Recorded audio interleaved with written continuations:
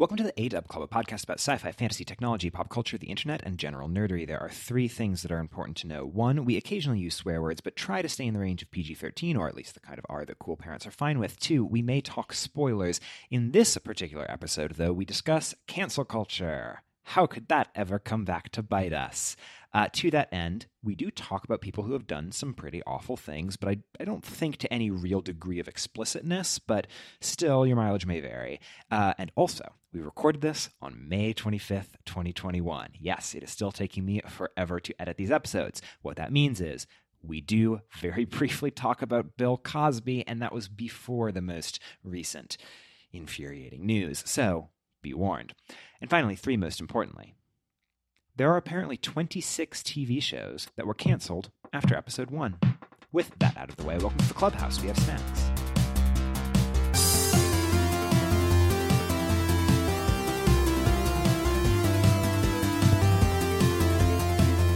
Welcome to the A-Dub Club. I'm Andrew Whipple. I'm Alex Wade.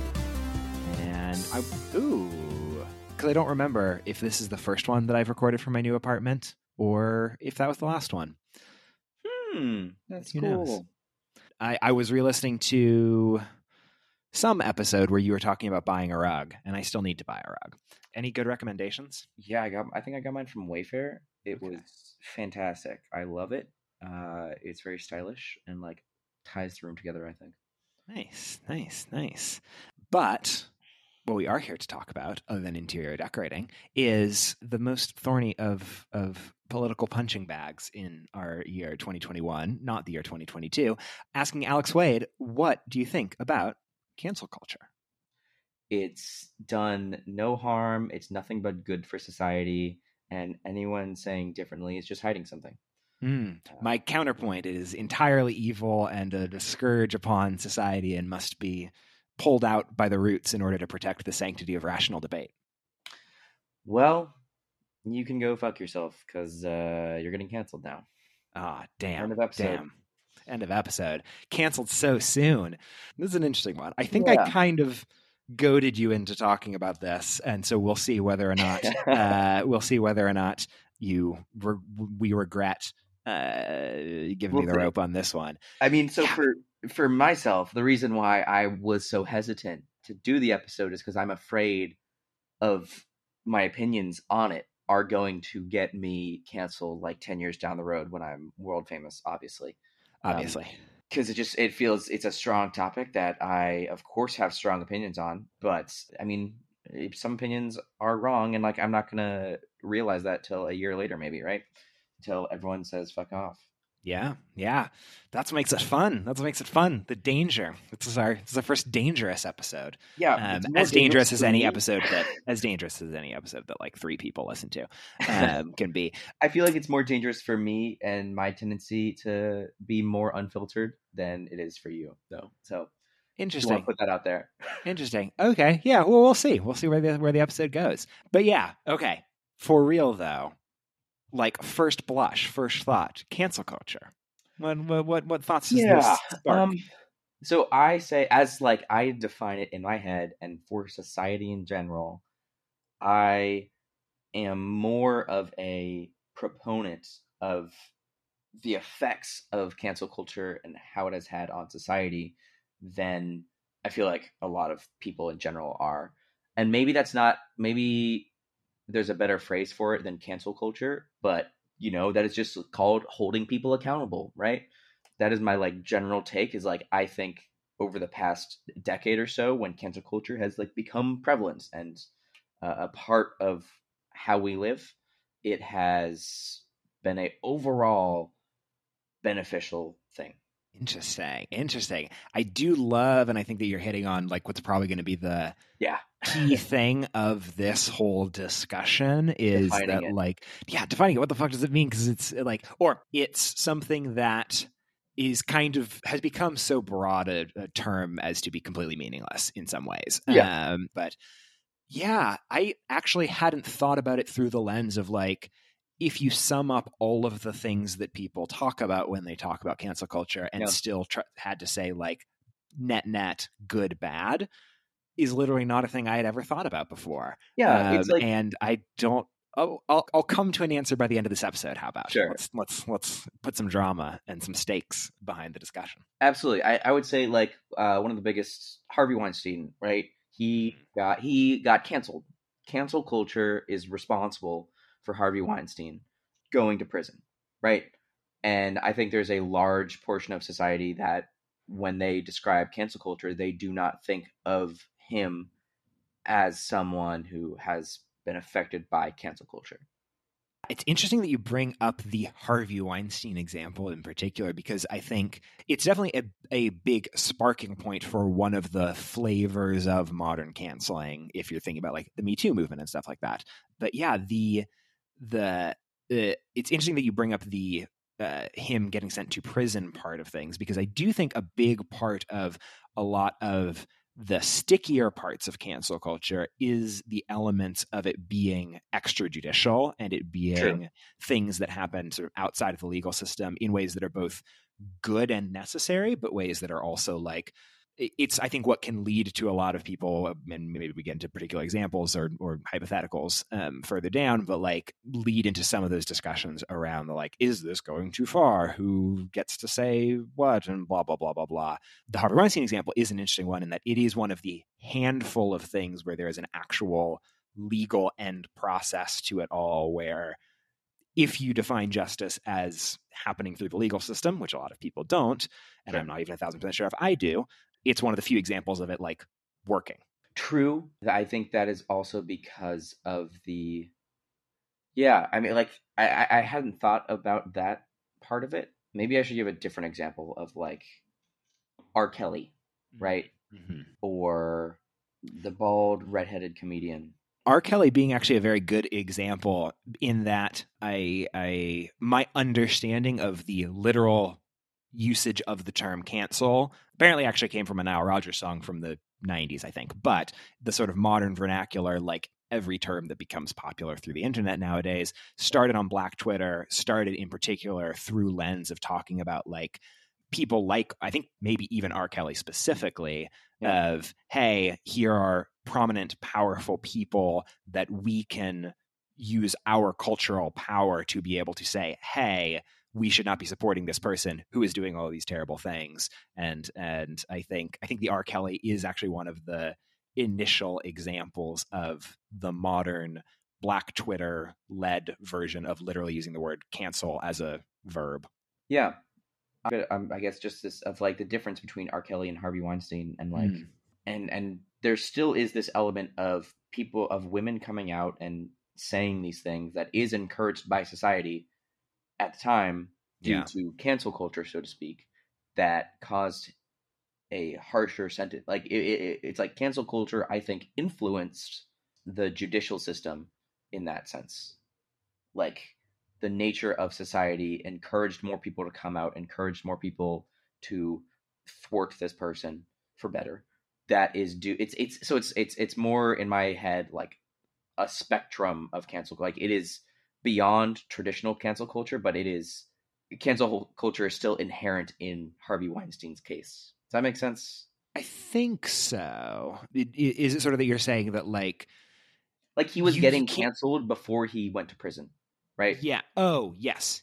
I could see that. Yeah, because the whole thing sort of sparking from like the New York Times and New Yorker articles and the justifiable public outrage over those articles that then led to the reopening of cases that might have been closed, or opening of new cases, et cetera, like et cetera. If the crime is so egregious that society unambiguous, like the people who wouldn't qualify it as cancel culture would qualify it, as just desserts, right? Yeah. It's like if you go far enough into cancel culture, it gets into this, right? It gets into legal ramifications, if that makes sense. Like it's just an extension, or maybe not an extension. It's the next step in the spectrum of societal punishment in this weird way, kind of.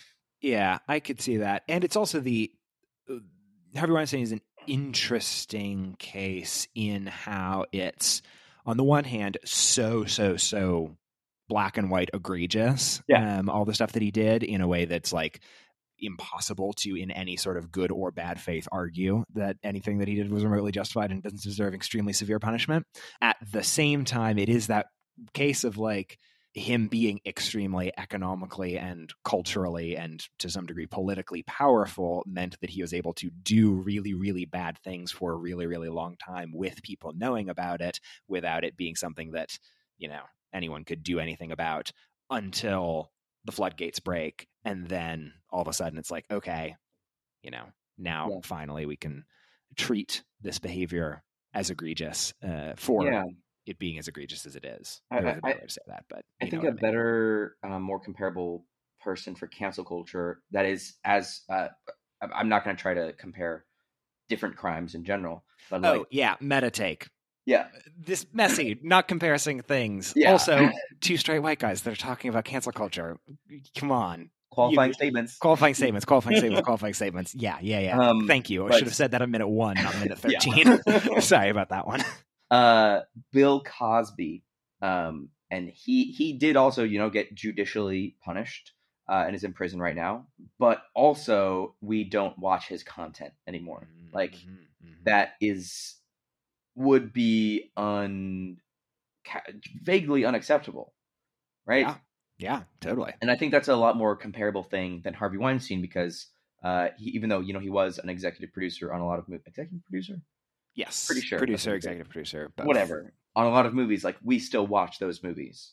Mm-hmm. Yeah, you're totally right that there is not that same level of, like, let's cast aside everything that Weinstein's made in the way that we definitely sort of have for Bill Cosby. And I wonder how much of that is that, like, Cosby's more identifiable with his own creations in a way that Weinstein, like, being more of a behind the scenes person. And also I feel like the fact of, like, just that there's so much Weinstein stuff and so much of it is, like, beloved Oscar movie.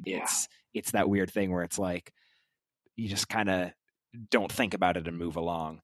Yeah, that's fascinating because it's just, I don't know. It is, you know, stuff that he's worked on, and it is Bill Cosby's face and his character that he's created. So he has a lot more ownership in that way. But, you know, other people still worked on it, right? Like, it's all thrown out because his face is it. Like House of Cards, right? Like Kevin Spacey, you know, got canceled, and that whole show went to shit for one more season. I didn't actually watch the final season, but I didn't either.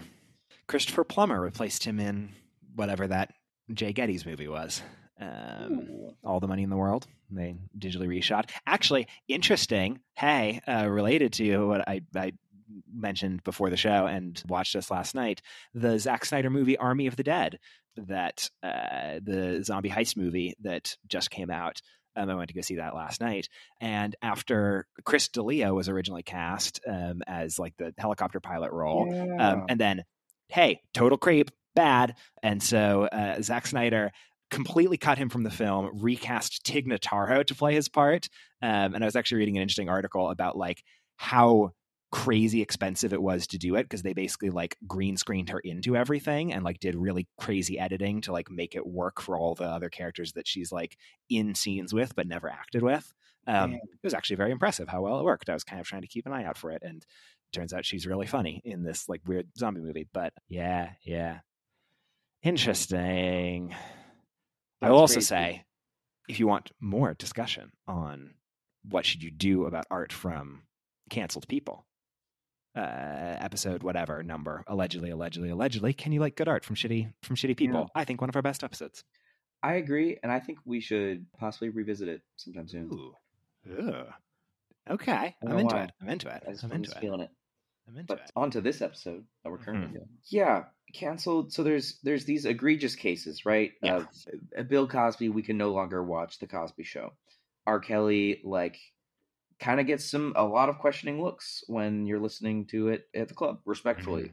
Not more than respectfully, like, rightly so. But these are, like, the obvious things. One thing that I do want to mention of right now, and we're going to get right into the gray area of things. Let's go. Aziz Ansari, Master of None, Season 3, just came out. I have not watched it. I think I'm going to watch it because I watched season 1 and 2. He is not in it anymore, but he still is writing and producing it. And Aziz Ansari was this very, very gray area person who like did some kind of creepy, sketchy things that I do not remember specifically. And this is one of the reasons why I was scared of this episode, is because like I'm trying not to lay judgment on this specific case because it is such literally, I feel like this is the middle ground case. And I think that gets at a key thing in particular. Some of the arguments around cancel culture are just like bad faith bullshit. But also I think a lot of the good faith arguments, even if they're quote unquote good faith arguments coming from people that I think are reprehensible, come from so in order to cancel someone, you're canceling them because they did something bad. Ostensibly, there's a lot of disagreement on like how bad are things, or are some things even bad at all.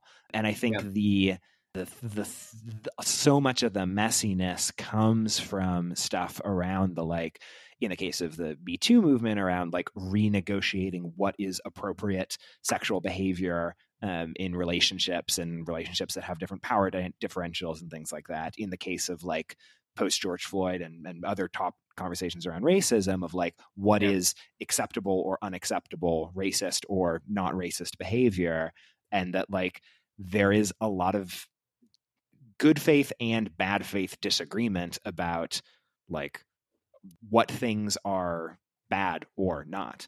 And I think in the Aziz Ansari case, that was definitely something that you saw of, even among people on like quote unquote the same sides in most traditional breakdowns of how you would analyze things in our hyperpolarized culture, that you would have people not, it's like, is it, the stuff that happened, because basically the story was that a woman who went on a date with Ansari regretted, see, even the way to describe it, it's like it's hard to describe it without making a judgment one direction or another, as neutrally as I can try to say it, which is impossible. Like even that is impossible to do, is to neutrally describe a situation.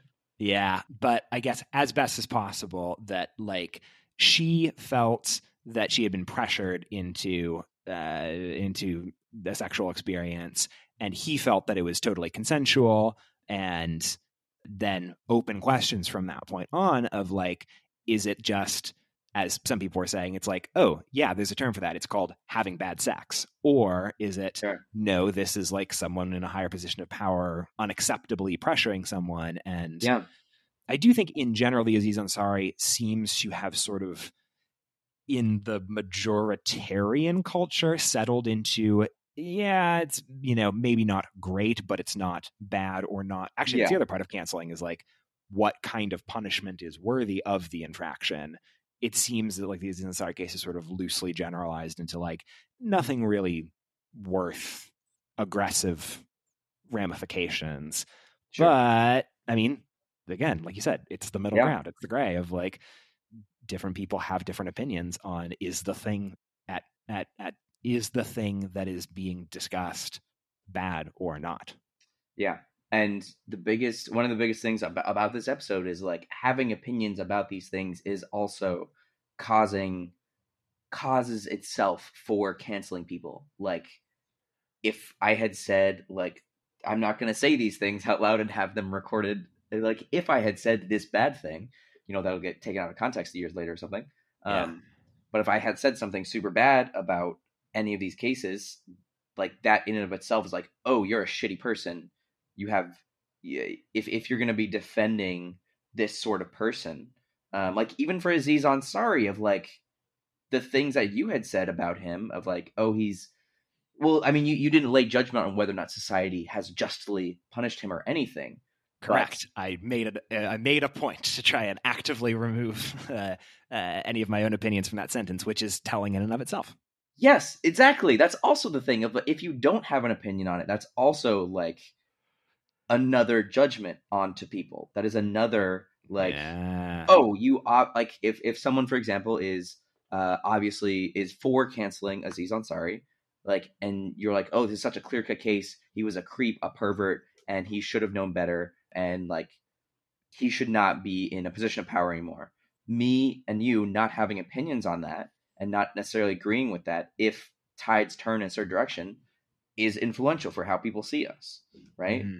So it's this cancel culture around cancel culture as well. Yeah. And so, okay, that is the one thing in the, I will say, I guess putting my cards on the table of you sort of saying that like net, it seems like Yes. more good has come from the overall. Which I do want to restate that canceling. I said that at the very beginning. That yeah. I think in general, cancel culture is good. Yes, exactly. And I had never thought about the like full net of everything, but sure. My gut would probably lean towards, and I don't know how much this is me focusing on different aspects versus others, would have leaned towards the like, oh, it's much more middle ground, maybe net negative. I don't know. However, in splitting that apart a little bit, the thing that I do feel more confidently net negative is there's the part of what we're discussing, and I think we've talked about so far, which is the, hey, there's this sort of messy conversation around, is this thing bad, or are these things that people are doing bad, yes or no? Can we take another look at previously beloved or powerful or popular people in a new light and, you know, attempt to hold them accountable for bad things they did? We didn't really talk about it a ton, but I guess we kind of mentioned it in, like, actually you just said, around changing of the times. I think that's another big part of it, is that like as these it's you know stuff that was previously acceptable, we are now starting to say, actually, let's renegotiate and decide that maybe it isn't, and that can be a messy process to that renegotiation. I think is that part of it, which I'm pretty in favor of, at least as a like, hey, it seems like the end goal is to try and be better, so maybe it's a messy way of getting there, but whatever. The part that I am more confidently like, I don't know about this, is the way that a lot of it gets expressed, particularly the way a lot of it gets expressed online, particularly the way a lot of it gets expressed online on particular platforms like Twitter and to a lesser extent Facebook and Instagram. But I think a huge part of the modern cancel culture conversation is kind of a way of talking about Twitter being a bad website that is very, very poorly designed for any sort of broad public conversation. Yeah, I think there is a part of this that is a certain amount of carelessness in people's forming their own opinions and getting caught up in fervor to do something about these situations. Like, I remember there's the the OK symbol that is a trolls on 4chan pretending that the OK symbol is actually a white supremacist sign, which pseudo has turned it into a white supremacist sign a little bit, kind of, in particular situations. But there was one at a React conference. React is a front-end framework for software development. The head of the conference did the OK symbol below his waist, which is a common game that you play in middle school of if you show it below your waist and you get your friend to look at it, then you get to punch him in the shoulder. And it's just some stupid game that he was playing, a joke on the audience. This caused a huge uproar in the community, being he is flashing a white supremacist sign at a React conference, at this major tech conference. And this framework is built on racism and white supremacy. And you have people in subtle ways and conflating a lot of issues that are issues in tech in general with this fake white supremacy sign by a guy that was clearly not him trying to be white supremacist. And he almost got canceled because of this, frankly, misunderstanding. Yeah, similar blow up happened in the Jeopardy world just in the last couple weeks. Yes, very recently. Yeah. And it's wild. And it's this is that was also something that I had an opinion about. Of he had done the number 3, but had done it like an OK symbol, which was the white supremacist sign. Oh God, that's right. I forgot about that. It's even dumber than the normal OK. Yeah, it was awful. Bullshit. It was so stupid. And also the previous times, it was showing how many times he had won. So he did a number 1 for the first time he won. He did a number 2 for the second, and then he did a number 3 in a weirder way. And people are judging him, being no one does a 3 that way. And on top of him like having to come out and be like, I had no intention, I condemn white supremacy, people were like, you need to apologize because of the grief that you caused people. So like their misunderstanding of his signal is his responsibility. Yeah. Which is wild. Yes, I agree. And that, I think, also very nicely ties into one of the, when I said that a lot of what is bad about modern cancel culture is actually what is bad about Twitter. I think that in particular is one thing that Twitter is uniquely bad at in comparison to even Facebook and Instagram and other social networks, which is the context collapse problem, where the way Twitter is designed as a social network is you are in your own community, you're tweeting a bunch of stuff, it's seen by your friends, seen by followers, whatever. All of a sudden a thing blows up and becomes viral, which means it is now being viewed totally atomized outside of any, not only the context of the rest of your feed or the rest of the things that your people are saying, even if you're like doing it in a tweet thread of multiple linked tweets, it's looking at the one individual tweet that is pulled out of that context and now thrown into everyone else's contexts, which are understandably, correctly, totally different than yours. And it can be at most 280 characters worth of stuff, which there is no way to give supporting context for in just 280 characters. And then it leads to Twitter. There's the concept that was, I first heard about it like 2 or so years ago around the whole like James Charles, Toddy Westbrook shenanigans. Someone posted a tweet that was like, Twitter has a main character every day, and your number one goal is to not be it. And that's totally the experience of being on Twitter, especially in the pandemic. I was noticing as people were even more losing their minds and spending more times on Twitter, that like every day there is one person who kind of blows up, usually for doing something bad or sometimes even for doing something good. And then all of a sudden, everyone on Twitter is talking about this one random person, which then turns into someone finds something bad that they've done, or maybe they did something bad in their original thing that made them blow up. Sure. And then it turns into a giant soup of context collapse, a giant soup of harassment, and usually like someone's day is made very, very miserable for the benefit of a couple minutes of entertainment of everyone else on the site. Yeah. Now, I will also say a lot of my thinking on this is entirely influenced by Ryan Broderick, excellent internet culture reporter with an excellent podcast and newsletter that you should, if you are listening and you are interested in hearing more people scream about how Twitter is a badly designed website, check out Ryan Broderick's stuff. Okay, I'll take a look. Thanks.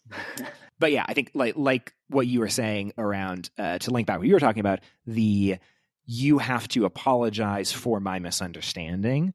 Like that's the Twitter main character thing in a nutshell of the whole Bean Dad thing of the lead singer for the Long Winters, who did a like, if you are familiar with him, joking in character or in his sort of curmudgeon character thread about how he like made his daughter spend 6 hours to try and figure out how to open up a can of beans when she was hungry, that then blew up into a whole like it's child abuse thing that then blew up into finding a bunch of his attempts at doing reverse racism jokes back in 2012, which were bad jokes, but also the kind of bad jokes that everyone was making in 2012. But is that okay? Even then, I don't know. It's sticky. This is how things are weird.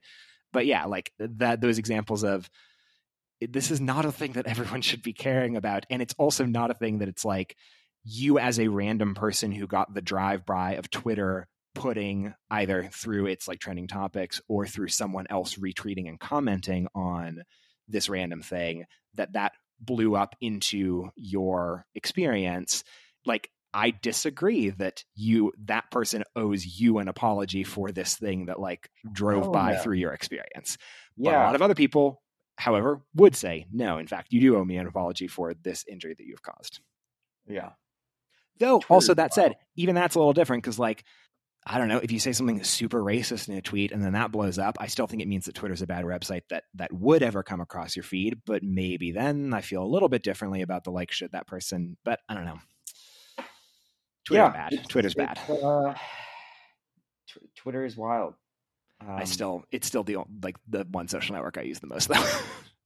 I do not use it after all of that. I'm glad I don't use it. Something that I want to talk about, which is we're maybe even getting into murkier waters now. Let's go. Is canceling normal people over rude comments. or Ooh. racist comments. Like I'm rude is even too small, right? Yes. In that, or I'm assuming what you're saying is that like we could fairly, given everything we just said, fairly easily get to a, hey, you shouldn't cancel people over just like mildly rude comments. That's probably someone Sure. overreacting. However, continue with what you were However, saying. if there's someone who is like racist or homophobic or some sort of bigotry, and then the Twitter mob goes around and finds their job and sends them the tweets or whatever comments that they have posted online, and they get fired, right? I honestly don't know how I feel about that. Like, Mm-hmm. because I totally get wanting to combat those things in society and wanting to hold people accountable and I don't know, pushing for change at the same time. Like, these are people's livelihoods. I don't know. I have a lot of Yeah. conflicting feelings about it. And Yeah. like, this is also the thing of like, you had said the comments made in like 2012, like the comments I'm making right now, obviously, first off, I'm still forming these opinions. Mm-hmm. Um, Mm-hmm. and is having these opinions in this is like a tangent from the previous question I was asking, but is having these opinions right now that I'm having, if 10 years from now turns out I'm like, oh God, no, like absolutely, unquestionably, this person should have been canceled because of saying racist comments online. Mm-hmm. Should I be held accountable to that? And like, is it me? Not should I be held accountable, but like, how many of these comments in the past do I have to address to like moving forward? Like, Yeah. do I need to should I be going back through our old AW clubs and listening to what I was saying when I was 18 and trying to post out somewhere the opinions that I disagree with now? Which you can find at the aw.club and Yeah. wherever fine podcasts are found. I mean, maybe not the podcast because those are like 3 years ago, right? But like from are they 3 years ago? Oh When did we start the God. podcast? Oh yeah. Oh, you're talking about the YouTube. Oh boy. I Yeah, don't. Oh boy. I right. don't want. I don't Like, even want to. Like. I don't know if there's anything there, but I'm also just thinking of. yeah, Yeah. It's. Um. I Yeah. remember Because on. someone commented on maybe I shouldn't be saying this right now because, but like someone commented like, it's like, haha, we learned from this episode that Alex is sexist, and I'm like, I'm not going to go back and watch that episode. Oh yeah. I probably was being sexist. I was an 18-year-old like fucking idiot, right? Yeah. Yeah. Um, do I need to go back and hold myself accountable for that? Or maybe not hold myself. Do I need to address every mistake that I have made in the past? Yeah. Because I appreciate that turn of phrase because I Yes. think Yeah. that's where the things that I bristle against in sort of the modern Twitter-based incarnation of cancel culture, it is a lot of stuff that comes through the language of holding people accountable, or I'm going to hold myself accountable. But that does open up the question of like abstract, take away a potential of a Twitter mob. What would it mean to hold yourself accountable for having potentially said a sexist thing in a YouTube video from 2012? And actually, like, I don't actually know. I mean, is an apology enough accountability? Is 8 years of growing accountability? Maybe, Yeah. maybe not. I kind of lean a little bit, like thinking out loud and talking about it in real time. I do kind of lean towards like, it's also easy in this case of like, it's a thing that no one watched and it had probably no Sure. actual Yeah. negative impact on the real world. But even in the abstract, that like, I think, yeah, I lean towards that it's probably apology and or growing and being a better person in the future is the most useful, and apology secondarily, in the case of like if someone discovered that and then was hurt by it. But I don't know. Now, that being said, the counterpoint to that, though, is what you were talking about is like, what does it mean to actually be held accountable for those things? I don't know. What does it mean to have to deal with a potential Twitter mob about it? I think are two different things, which to me indicates that like it's not always about accountability in the world of the Twitter mob version of canceling. That's I know Bo Burnham had done an interview, and he had talked a bit about cancel culture, and he had talked about like, oh, his previous work he had made when he was 16-year-old in his room with his piano, and he doesn't take the content down because he wants like this is a living history, and then additionally like he is the one who has talked about these things. He is the one in his current comedy and his current art. He has addressed the things that he's done years ago, and like I obviously am not at that level yet, and I am hopefully not narcissistic enough right now to pretend like this is a real question I'll have to answer someday, but I also, do hope it is, right? Like, yeah. Yeah. And I don't know if for the betterment of mankind, if me or for my own selfish sake to like leave content up that I disagree with versus protecting my ass and deleting it. Yeah. I feel Will this episode be deleted in years coming? I don't know. We'll talk about it. Yeah, we'll see. Yeah, that point, I feel more solidly that is especially in the case of like it's artistic content and blah, blah, blah, that's like a personal decision of, it makes total sense to me that Bo Burnham would take knowing what I know about him as an artist, would take the approach of leave it up, comment on it later. That fits in with his style. I could also easily see other folks that are more of like, the me that of now is the me that matters, and they maybe even be tempted to like do that regardless of the cancel culture implications of it, to like take down old stuff or to severely minimize old stuff in favor of new things. And so I think I don't know what I think. I do tend to just in general lean more towards being down to delete old stuff, that I probably, if I know myself, would take the approach of delete, if there was a video with a racist thing in the past, delete it and address it if I had to, would probably be, which maybe that's not a good thing, but that's probably where I would right? lean. Yeah. Like of judgment for people and being like, you tried to hide this from people and we know you must be a bad person because you're too ashamed to try and address it.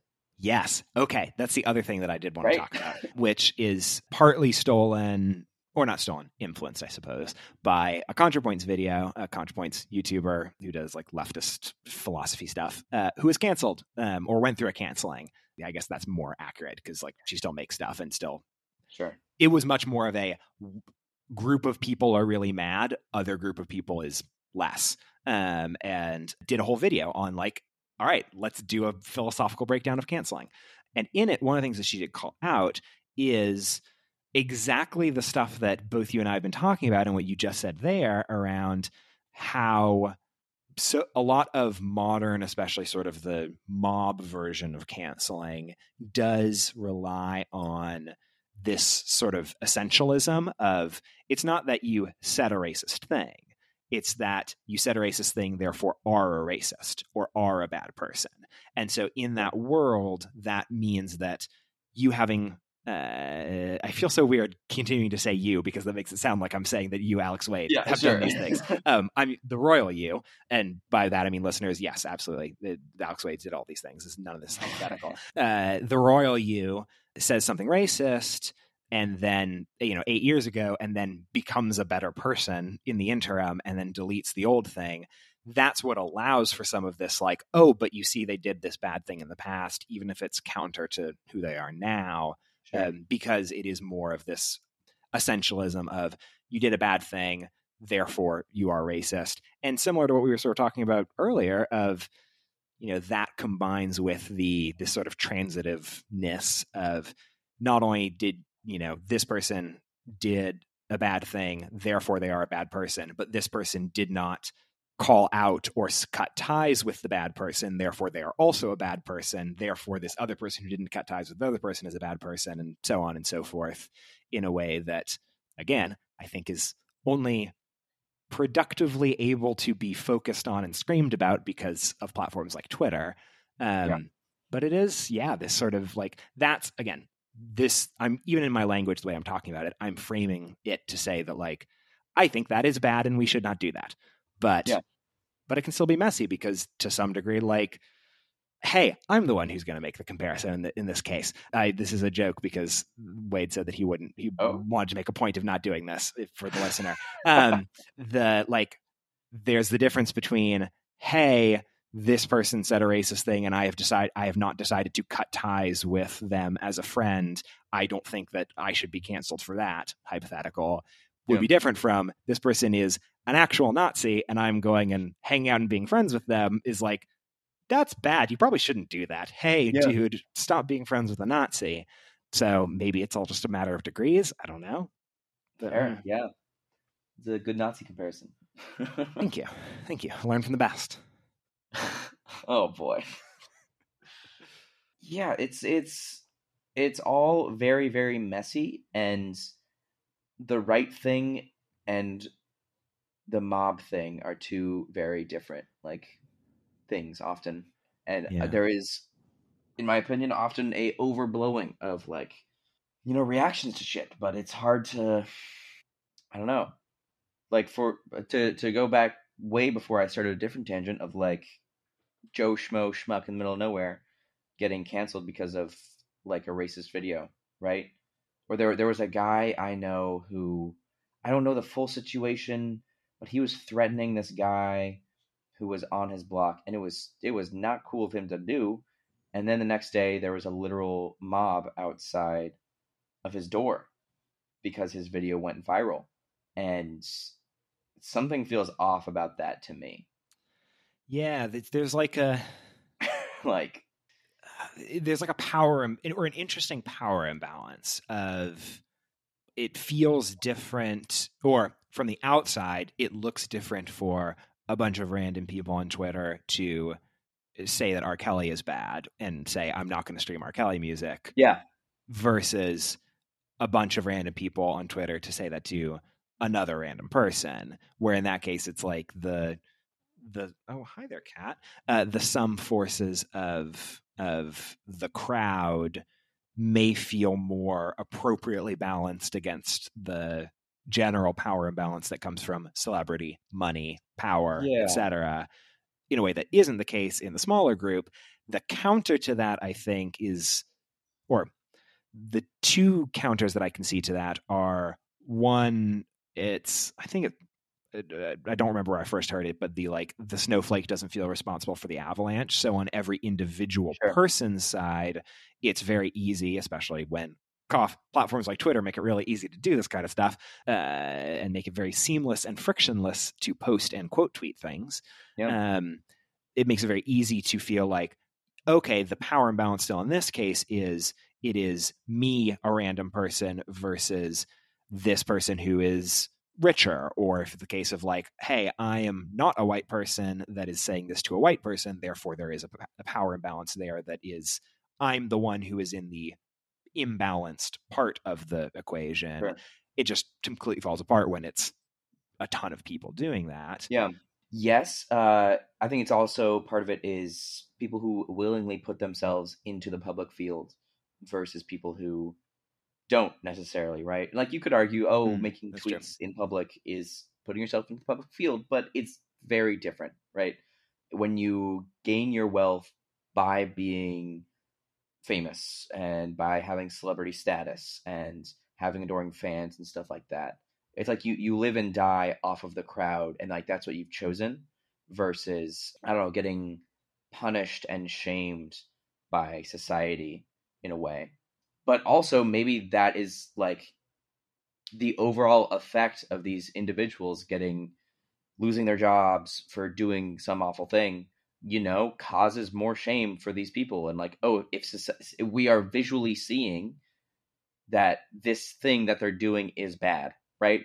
Mm-hmm. And that has an effect on other people doing that. To be scared, to be racist is a good thing, Yeah. I'm very glad for that. I'm very glad for the fear of being canceled and what that prevents, or not prevents people from doing necessarily, but what, scares people off from doing. Yeah. That's a very good point. The powerful, great force. Yeah. It is also, I don't fully take stock in this line of argument, but there is a line of argument around how oh, when people say cancel culture, they're talking about the left doing all this stuff, which is what we've sort of mostly talked about. But actually, the real cancel culture is people on the right that are going against and getting people fired for various left-wing beliefs. Sure. I don't believe in the version of it that is left-wing cancel culture is not a thing, don't worry about it, blah, blah, blah. Only right-wing cancel culture matters. But to sort of put the counterpoint to all the examples we've talked about, just this week, a writer for the AP who apparently was a graduate of my college that just got hired a couple weeks ago, that then got fired because the college Republicans group, Doug, made a whole big stink about how she was in a pro-Palestinian advocacy group in college, which then got her on Tucker, talked about on Tucker Carlson's show and stuff like that, which then got the AP to fire her 2 days after she was hired. And this all happened just last week. And it's that is easy for me to feel bad about, or say is bad, because it is doing the gross mob stuff that I don't like, also to punish someone for having opinions that I think are not just the right opinions, but at the very least, it should be acceptable opinions, at least in the realm of public discourse. Sure. So it makes it a little easier to, maybe I feel like that's kind of why we're not talking about it a ton, is because it's easy to say right-wing cancel culture is gross because we're not right-wing people. And so we can just sort of chalk it off, but for the sake of completeness, I guess. True. Yeah. Yeah. I mean, I guess in that context, it's, you can kind of see the double-edged sword of the tool and how it's used, Mm-hmm. I don't know what to say to that. Yeah. Let's see. This is hard. This is a very hard topic. I know. Isn't it fun? Yeah. That sounded sarcastic. I mean it genuinely. I think this is fun absolutely. To discuss. Yeah. There's also the weird version of cancel. So I think we touched on it before, and we sort of talked about it in going through these various examples, but when people argue about cancel culture, they mean a whole bunch of different things. And so actually, when the right argues about cancel culture, what they're arguing about, I think most of the time is, hey, I want to say things that are no longer socially acceptable, and people are going to yell at me. In some cases, it doesn't even get to the level of these kinds of a mom showing up at the house or a person getting fired or stuff like that. It might just be someone is going to say some mean things to you, or write a counterpoint article saying, hey, that's a bad thing that you shouldn't say anymore, which is okay. It's I think it's similar to there's a common thing of rights, and whenever people bring up rights, it's my right to do something, then you know that they're doing something shitty, right? So in a similar context of I want to be able to say these things without people canceling me. It's okay, they're not canceling you. They're just saying that you're being racist right now. You're just having a shitty opinion and people are responding to you, Yeah. And actually, not just the right doing that, Cuomo is also doing the same thing around oh, this is all just cancel culture trying to get me for all of his his assault accusations. And it's no. Well, maybe if cancel culture means anytime anyone is saying that you did anything bad, which is, I guess, what it kind of means nowadays. See our earlier point of it means everything and nothing. Yeah, it's kind of just it's fake newsified a little bit in that anyone can sort of use it as their own bugbear. There is also, though, the annoying flavor of cancel culture top debate, which I don't even necessarily know if I want to get into, but just to sort of bring it up, unless it sparks interesting discussion. The whole elite media discussion around cancel culture that's very from the New York Times opinion page and spiraling outwards around is Barry Weiss and Andrew Sullivan canceled because blah blah blah is a lot does seem to stem around this sort of elite media discussion around cancel culture that does try to couch it more in the flavor of, hey, our goal is to preserve open debate, which is not really a thing that's necessarily talked about in some of the other cancel culture examples that we've talked about before. And also, weirdly, a lot of it does seem to really come down to, particularly in the UK, this virulent strain of anti-trans liberal thought in the UK that seems to be infecting a lot of this discussion around cancel culture, the whole, J.K. Rowling thing and the UK leftism apparently has a very aggressive anti-trans strain that particularly comes from UK mommy blogs over the last 10 years. And it's apparently a big thing that fortunately has not fully taken root in the US, apparently to the dismay of a lot of UK leftists who are like, wait, why has this not taken hold in the US yet? And hopefully we can continue to keep that from happening. But hey, I guess the J.K. Rowling thing of okay, is J.K. Rowling canceled or not? Yeah. That's a hard, I don't know. These are hard, she kind of is, but I'm sure Cursed Child's going to be coming back to Broadway, and she's going to be still making buttloads of money from lots of these different things, Yeah. And it is, the Harry Potter example is also an interesting, sort of similar to what we talked about in our Can You Like Good Art from Shitty People thing, has the benefit of the cop-out of a lot of the recent Harry Potter stuff just hasn't been very good. And so it's Harry Potter as a brand is definitely in decline, certainly compared to 10 years ago. But how much of that is, J.K. Rowling's been canceled, blah, blah, blah, versus how much of it is okay, the Fantastic Beasts movies aren't great. Cursed Child was supposedly good and very successful, but it's Cursed Child and Harry Potter World are kind of the last big successful Harry Potter things. So it makes it easy to sort of throw it under the rug and be all right, I'm not going to interact too much with Harry Potter stuff because I don't have to, because I'm not forced to deal with a really good thing that I'm choosing to not interact with because I don't like the person that is doing it. Yeah. One other thought, though, that does come to my mind is I wonder how much of the inception of this current fervor around cancel culture and this fervor to both be more aggressive in terms of how do we deal with bad things and attempt to punish them or deal with them, as well as how do we attempt to rail back against what we think is people being way too gung-ho on stuff. I wonder how much of that is coming from Donald Trump getting elected president and everyone being super fucking stressed for the last 4 years, and then there also being a pandemic on top of it. Genuinely, is it just that when people are really on edge, they get snappy, they tend to the human body when it is stressed literally goes into more black or white thinking and more fight or flight reactions, and is maybe that part of it. And it would, if people were chiller, it would be less crazy. Yes, I'm not sure. I don't feel like I have a good handle on the not prevalency. Maybe that's the right word. Propagation of whatever of cancel culture in general, and how common it is, and the rates of it. I don't even know how to quantify it. Whatever the quantifiable measurement of cancel culture is, I don't know how much it's increased over the years and in reaction to Donald Trump getting elected, to the pandemic happening, Yeah. I feel like I can't really comment on that specifically, given that I don't know how more it's been.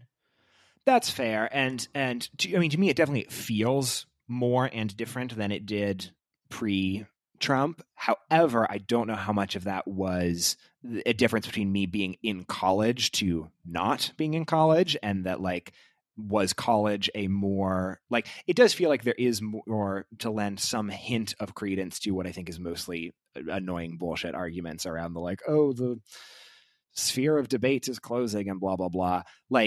There was less orthodoxy in opinions and discussions, at least as I remember them, among friend groups in college in comparison to afterwards. What I don't know is how much of that is is it just a difference between college and real world? Is it a difference between, people learning more liberal stuff and then independently choosing to become more or less aligned with that? Is it the difference between real life conversations versus a lot more internet conversations? I don't know. Is it just the difference between now we have a name for cancel culture, whereas we didn't have the name for it 5 years ago?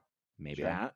But there is actually another thing I was reading from some guy who does some newsletter or whatever, I forget his name, but was also kind of arguing is the modern cancel culture, particularly of online intellectual spheres, any different than like the vicious fighting that would happen and name calling and that would happen in like writing papers and zines and stuff within like leftist philosophical circles in the 70s. And I don't know, because I wasn't around for that, but like, who knows? Maybe it's just that like, this is the same shit that was always happening for people who are politically engaged. The difference is now more people are politically engaged. And again, they can do it on Twitter. Yeah. Or also like this is just like mob mentality, right? Is a more generic term for this kind of thing. I guess this is just like the modernization in general of mobs doing stuff. Yeah. Yeah. You know, for better and worse. Guillotines all the way down. It's not the friends you make along the way, it's the guillotines that cut your head off. Mm-hmm. Indeed. One other potential thing that I am interested in is, I think we've talked a lot about how there's the discussion / fight over is a thing bad or not, or how bad or not is a thing. And then we talked a little bit in the case of like, should there be a mob? Should you lose your job? Stuff like that. Yeah. The other half of the equation, if you think of cancel culture, is like someone did something bad and we need to do something about it. I think there is also a lot of argument about the like, what is the right thing to do about someone doing something bad, and how much is it variable depending on the badness or the thing that happened or on who you were doing it to. And I just wonder, any thoughts on the punishment side of the equation, if punishment should even be the goal of a person did a bad thing? I think one thing first off is apologies are important, and the way how people react to it also matters, right? Like there's the first step of finding out someone did something bad, and then there's how are they themselves responding to it, right? So like I know Dan Harmon, for example, he had I think sexual assault claims. He was being just being a tyrant. So it was, well, one, I think everyone was like, he's not a very good boss in general. Sure. But then also a particular female writer on his show, he had a crush on her, was very sort of clearly doing the thing of like, and let the crush way too much influence the way he was treating her in the room, both positively and negatively. But even the positive side was bad, because it's like you shouldn't be giving people extra attention because you have a crush on them. It should be because they're good at being a comedy writer. And I think also asked her out like more times than was remotely appropriate, if any time was appropriate, given that he was technically her boss. So I think it wasn't to the level of, or even that, weird phrasing, there wasn't an actual like, this is a sexual harassment claim, but it was a like clearly inappropriate behavior from a boss that has a crush on an employee. Gotcha. So for him, I remember that this employee had said like she had gotten a phone call from him, when she had come forward with this information and had apologized and had said like, Dan Harmon has done a masterclass in apologizing, like take notes. And like he did a good job apparently of it. It's like it's a thing that people can do, but they have to acknowledge what they have done wrong and hold themselves accountable, to use that phrase for the 10th time. So there's that part of it, and then there is like, of punishment. Like I don't know, because I think there is this notion of like, if someone, well, now it's my turn to say it. Like if someone says I'm a Nazi, and they're the CEO of some public-facing company.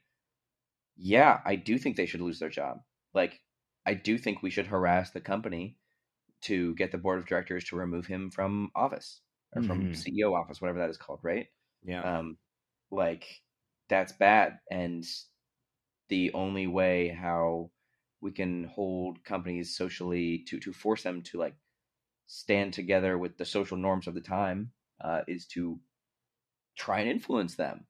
Ooh. Okay. I like that. Yeah. Because I do think maybe this is the skeleton key that unlocks my own thinking about cancel culture in the versions of it that I think I am okay with in the grand scheme of things, versus the stuff that I bristle against, is may come down to like, what is the goal of the people doing the thing and doing the canceling? And is the goal like what you were just saying right there around like the goal is what we want, the end goal we want to do is to make the world a better place. And one of the tactics we will use in that is like, we need to make it clear that, hey, powerful people being Nazis makes the world a worse place. You can't do that. So we're going to do what we can do to make sure that that is not the case, to set that example, to try and, in that case, it's not even necessarily punishment in terms of removing the person. It's saying that like, no, we can't have someone with this ideology have this level of power and influence. Sure. At least in that framing, the fact that like this guy is losing something is almost secondary to the broader societal goal of what we're trying to accomplish. Versus if the idea is like, this person did a bad thing, let's make them feel really bad about it, or let's enact a punishment on it. Sure. That, or it will, what I think is the case of a lot of Twitter cancel mobs in particular, and this is me speculating, it will make me feel better about myself and make me feel more secure in my own belief in myself as a good person to be able to say this person is bad or do something to try and express that that person is bad. Yeah. In those, I think that's sort of where I draw the line. It's like a sense of virtue signaling almost. Virtue signaling, but also I think that's part of it. I guess basically what I'm saying is where I sort of draw the line, thinking out loud, is if the end goal of what you're trying to do is to actually make the world a better place, maybe I quibble with you on some of the tactics, but sure. I think I'm okay with it.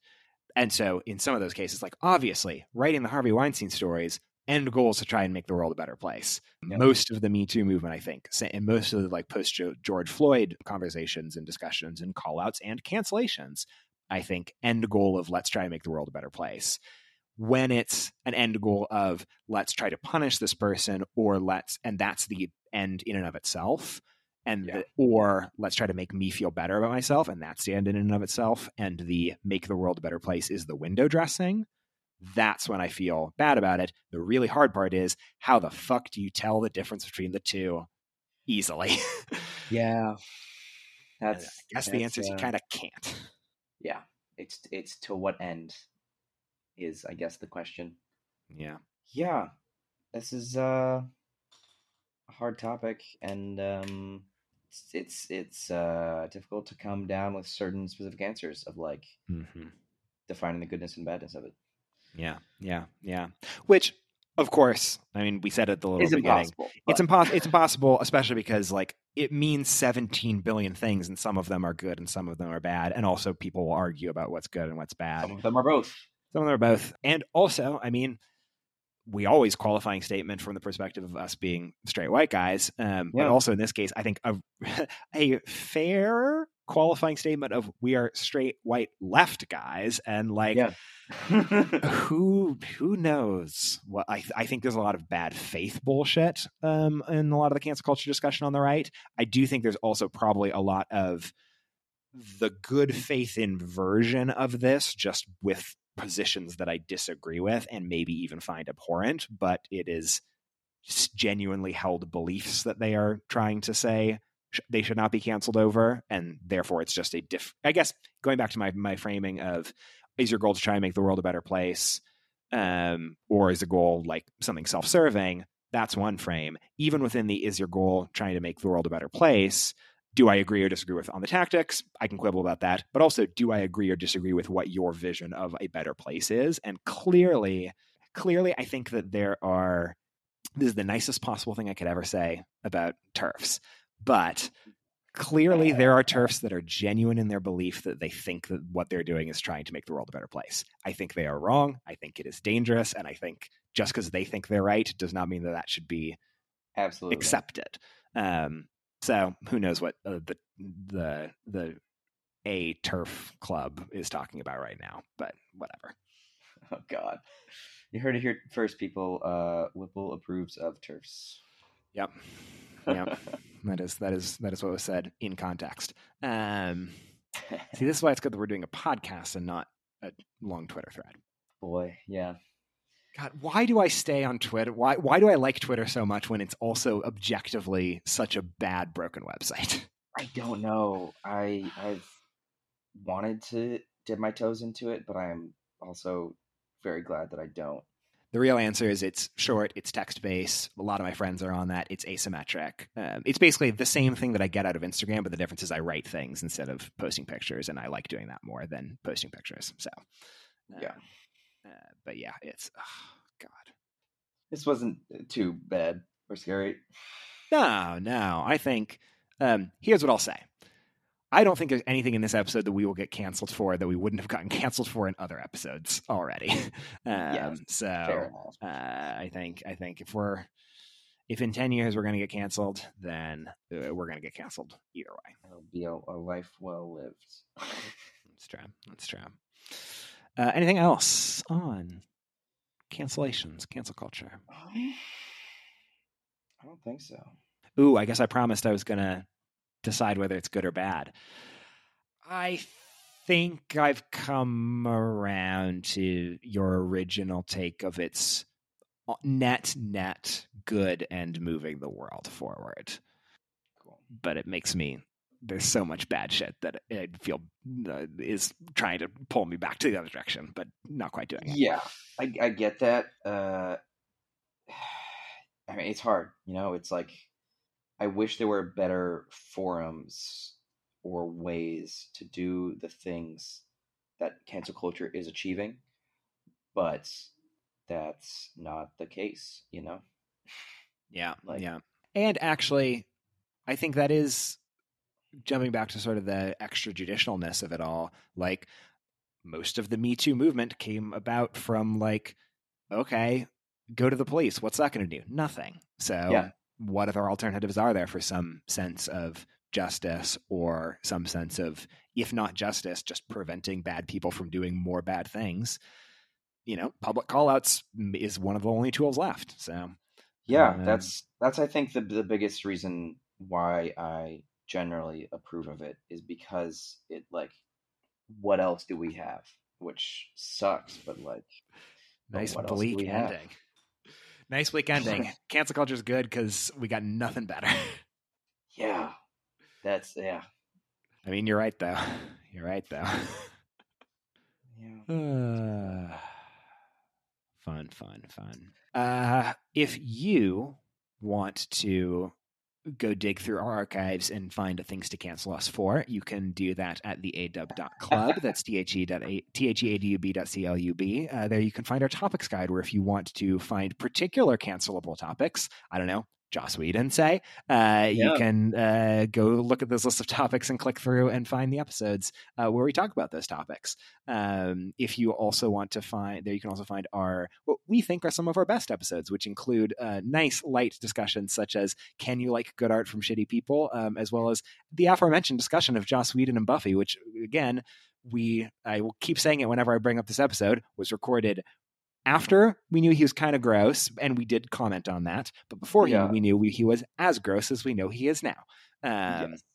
So keep that in mind. You can also find us, of course, wherever fine podcasts are found, whether that's Apple Podcasts, Spotify, or Google Podcasts. You can follow us on Twitter at the AW Club. That's THEAW. That's THEAWCLUB.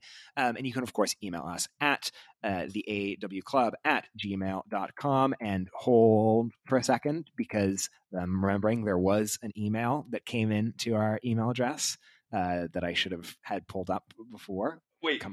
What? Load. Okay. Where is it? This came from Wednesday, March 5th, 2021, from Alex Sanfilippo to theadub.club. Alex says, unless I'm not seeing the full list of your podcast episodes, you appear to be a new podcaster. This is episode 32, 33, I think. So you are not seeing the full list of our episodes, but thanks, Alex. He continues, welcome to the podcasting world, smiley face emoji. Many established podcasters helped me when I got started, so I wanted to pay it forward by sending you 5 things I wish I knew when I started podcasting. Hope this is helpful. Feel free to respond if there's anything I can do to help you with on the AW Club. I'd love to connect. Have a great day. Alex Sanfilippo, founder of Podmatch, host of Creating a Brand. Huh. So to be clear, we got an advertisement? Mm-hmm. Yeah, absolutely. We got a cold email. We got a cold email from someone who did not even notice that we have like 30 episodes in our feed. Okay, cool. Wow. That's you know what? I'm glad for it. I'm happy about that. It's Uh, something. I also yesterday did hang out with someone who I added us to their Apple Podcasts, and they were like, Hey. I said, "Hey, we never get any emails. Please email us." And they said yes. So I'm waiting for your email person who I forget your name because I'm really bad with names, but I remember we had a great time. Shouts. Yeah, email us in and we'll absolutely read it on the podcast. Also, that's the total move, is the be in the room and talk about your podcast and watch them as they actually hit the subscribe button so that you know that at least one download is going to their phone, even if they unsubscribe immediately after, which obviously seems to be the case based on our listenership numbers that I've To be noticed. clear, I did not push it on this person. Like, No. they completely of their own. I, in fact, did the opposite of was like, no, you don't want to listen to it. Like, I talked our podcast down to this person, and then they still subscribed. So there you go. Shouts. Yeah, I always see a noticeable spike in whatever is the episode that is released at around the time of XOXO, especially if I go to the podcasters meetup and ever talk about the podcast, because then people will, it's the move. You're at a podcasters meetup. You download everyone's podcast and give it a listen, obviously. yeah.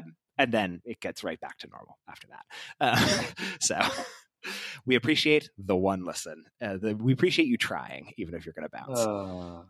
That's great. But yes, you can of course email us at theaw.club if you want to be like Alex and cold email us with your pod match suggestions.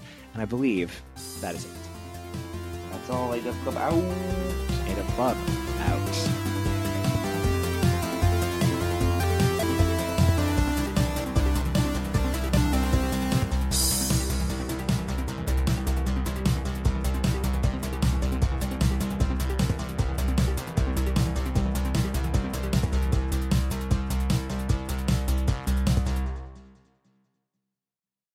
It is interesting. I mean, in that, hey, episode blah blah blah, whatever number it is, allegedly, can you like good art from shitty art people? Yeah. I do think an interesting case in between the two of those is how cut out for a bit.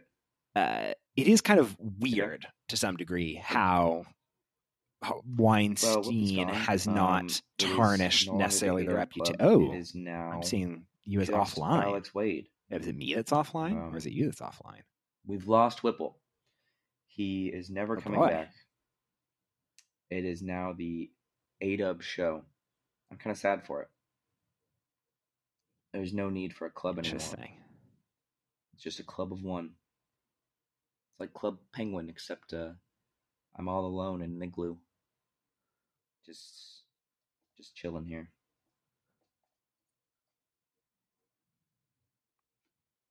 Topic's too hot. Zencastr couldn't handle it.